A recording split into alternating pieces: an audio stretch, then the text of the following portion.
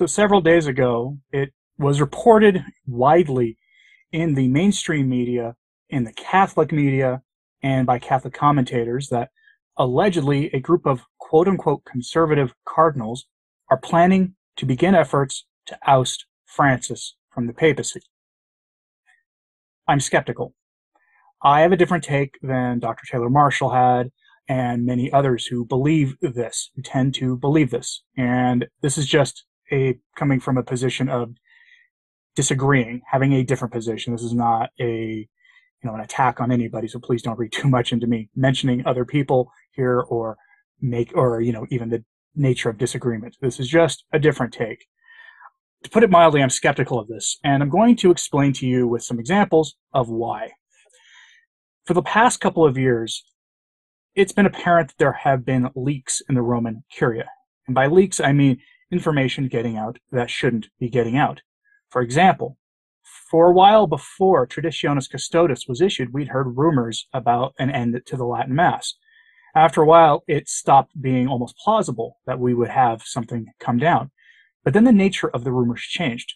They started coming through alternative Catholic media sources from sources in the Roman Curia that were very credible.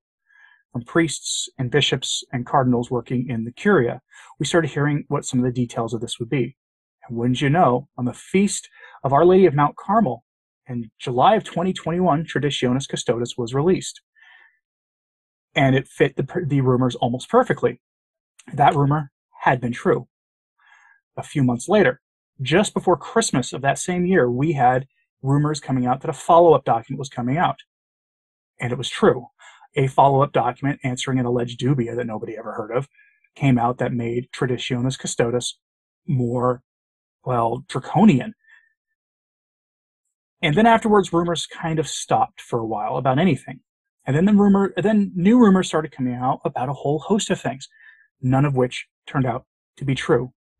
For example, there was a very strong rumor from quote-unquote credible sources being reported in alternative Catholic media.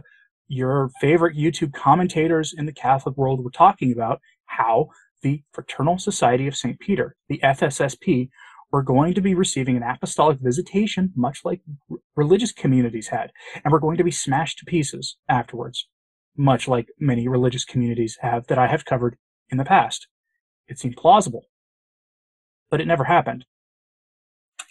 I also put into this kind of category of rumors regarding the FSSP, the alleged document that they published on their website that was literally written on a napkin by Francis, promising them to forever be able to say the 1962 Missal, the traditional Mass according to the 1962 revisions.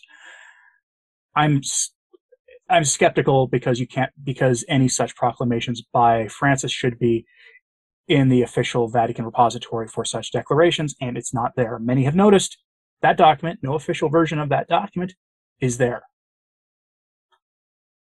The only one that exists is with the FSSP on their website, and no one is saying that they fabricated it. I just wouldn't accept that as binding on anybody. But that was the first rumor. And then we got another one. In fact, there were a whole host of these. I'm just going to give you really the three big ones. This past summer, August 2022, we had what is called a consistory. That is where the presumed pontiff, Francis, raised up to the office of cardinal numerous bishops from around the world. Most notably at Bishop McElroy from San Diego, who was made a bishop, who went straight from being a bishop to a cardinal. He's still not an archbishop yet, which was seen as a political move, a punishment to a couple of different bishops in California when he was elevated that way, and as a reward for a job well done on numerous topics, including the suppression of the Latin Mass.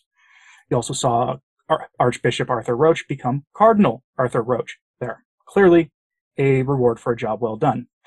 At that consistory, the days leading up to it, suddenly a rumor hit, and it came from credible sources within the Roman Curia. Bishops, priests were all anonymously telling Catholic media outlets that Francis was going to elevate somebody, an unnamed bishop, but there were rumors who it would be, a short list, to be the coadjutor bishop of Rome. meaning somebody who would have the automatic right of becoming pope without a conclave, without the College of Cardinals having a say in the matter upon Francis' retirement or his going to his personal judgment. Now, you may say that sounds ridiculous. Who would believe it? There's precedent in church history for this. This happened in like the 9th century twice. It was extremely unpopular with the College of Cardinals then, as you would expect, and it hasn't been done since then, but there is papal precedent for it. In fact, the archaeologists and the antiquarians among us would say, well, the ancient church did it, so it must be okay. That's not what the traditional view is. Anyway, there was precedent for it. The rumors are coming from strong sources, and it ended up getting reported by John Henry Weston in his podcast and elsewhere on social media. I actually wrote a script to make a video about it, but I had a hunch that this wasn't true. And so I just sat on the script. I had something ready to go that would have taken me 2 minutes of putting in a couple details once the news broke, that I could have had something for you. It didn't happen at all. And that's when I realized, I had a suspicion beforehand, but that was when I realized that there was something going on in Rome. And what appears to be going on in Rome is simple. They recognize they have a leak, and they're trying to figure out who it is. So they put out some ridiculous, not true information to select offices in the Roman Curia to see where the leak is coming from. Let me give you that third example, by the way, just to really hit this home. It was the example of Cardinal Vilmor. I think that's how you pronounce his name. He was one of the most hyper-modernists of the hyper-modernists. I mean, this guy, he and, Pastor Tommy Reese of the Jesuit Church are two peas in a pod. Okay? He was going to be named to some important office, I think the dicastery for the doctrine of the faith. That was the rumor. It didn't happen. Someone else was, someone not nearly as, far gone as him. But that was the strong rumor, such a strong rumor that Rorate Caeli reported on it, and then reported later that conservative cardinals had blocked it. Who? How? There is no real mechanism for blocking such a thing. We know this because what has any of these so-called conservative cardinals opposing Francis really done? What has it accomplished? When they write public letters to him, when they write a dubia to him, what happens? Nothing. Nothing comes from it. And this is not an attack on Rorate Caeli. They do good work over there. They bring you some of the best, news and best, opinion pieces on the state of the church out there. But it's clear there's a leak in the Roman Curia, and they're trying to plug the leak. And the way to do it is to just put morsels of not real information out there. That's how I would do it. That's how it's done in the secular political realm. And we are talking here about the most political and secular feeling papacy of all the papacies we've had in the post-conciliar era. And that's saying something because they've all been very political. They've all been very secular in their relationships to secular authority. It's why every pope since Paul VI has addressed the United Nations. It's why every pope since Paul VI, if not earlier, has had meetings with a lot of secular rulers of countries the church wouldn't have ever done that with in the past. That's become the norm. It's why all the popes travel since Paul VI. They've all become globetrotters. Increasingly, they've become globetrotters. So I don't think this is real. I think this is another either A, attempt to plug a leak, or B, to just throw a curveball to the traditionalists and set a trap for any conservative cardinal who might actually step up and think this is real. And the reason I say that this is probably not real is the biggest criticism most of the audience has whenever I bring you a letter from Archbishop Vigano. He's not a cardinal, by the way. He's an archbishop, which is why he'll never be pope. He's approaching retirement age, and he's not a cardinal, and he will never be made a cardinal. But Archbishop Vigano, makes criticisms of figures like Archbishop Vigano, Cardinal Burke, Bishop Athanasius Schneider, Cardinal Gerhard Mueller, Cardinal Robert Sarah, and a few others that I present to you whenever they write something I can put on YouTube.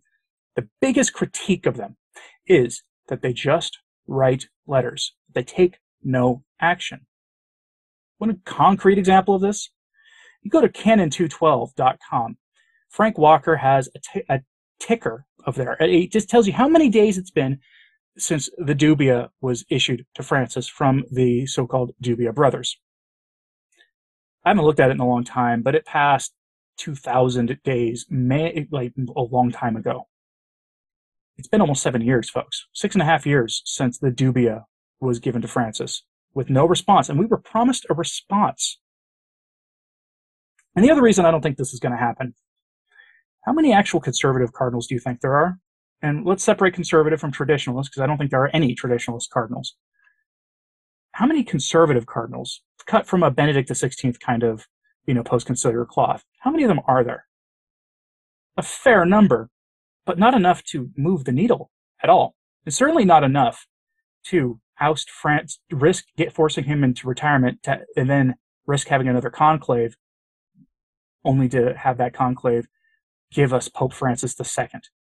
I don't think there's enough of them to pull that off, or that they would risk such an outcome.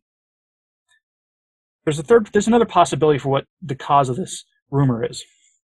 And it could be that Francis is himself getting ready to retire and to throw confusion to the laity and out there, but especially to throw confusion to sort of prepare the way for the next conclave for Francis's preferred successor.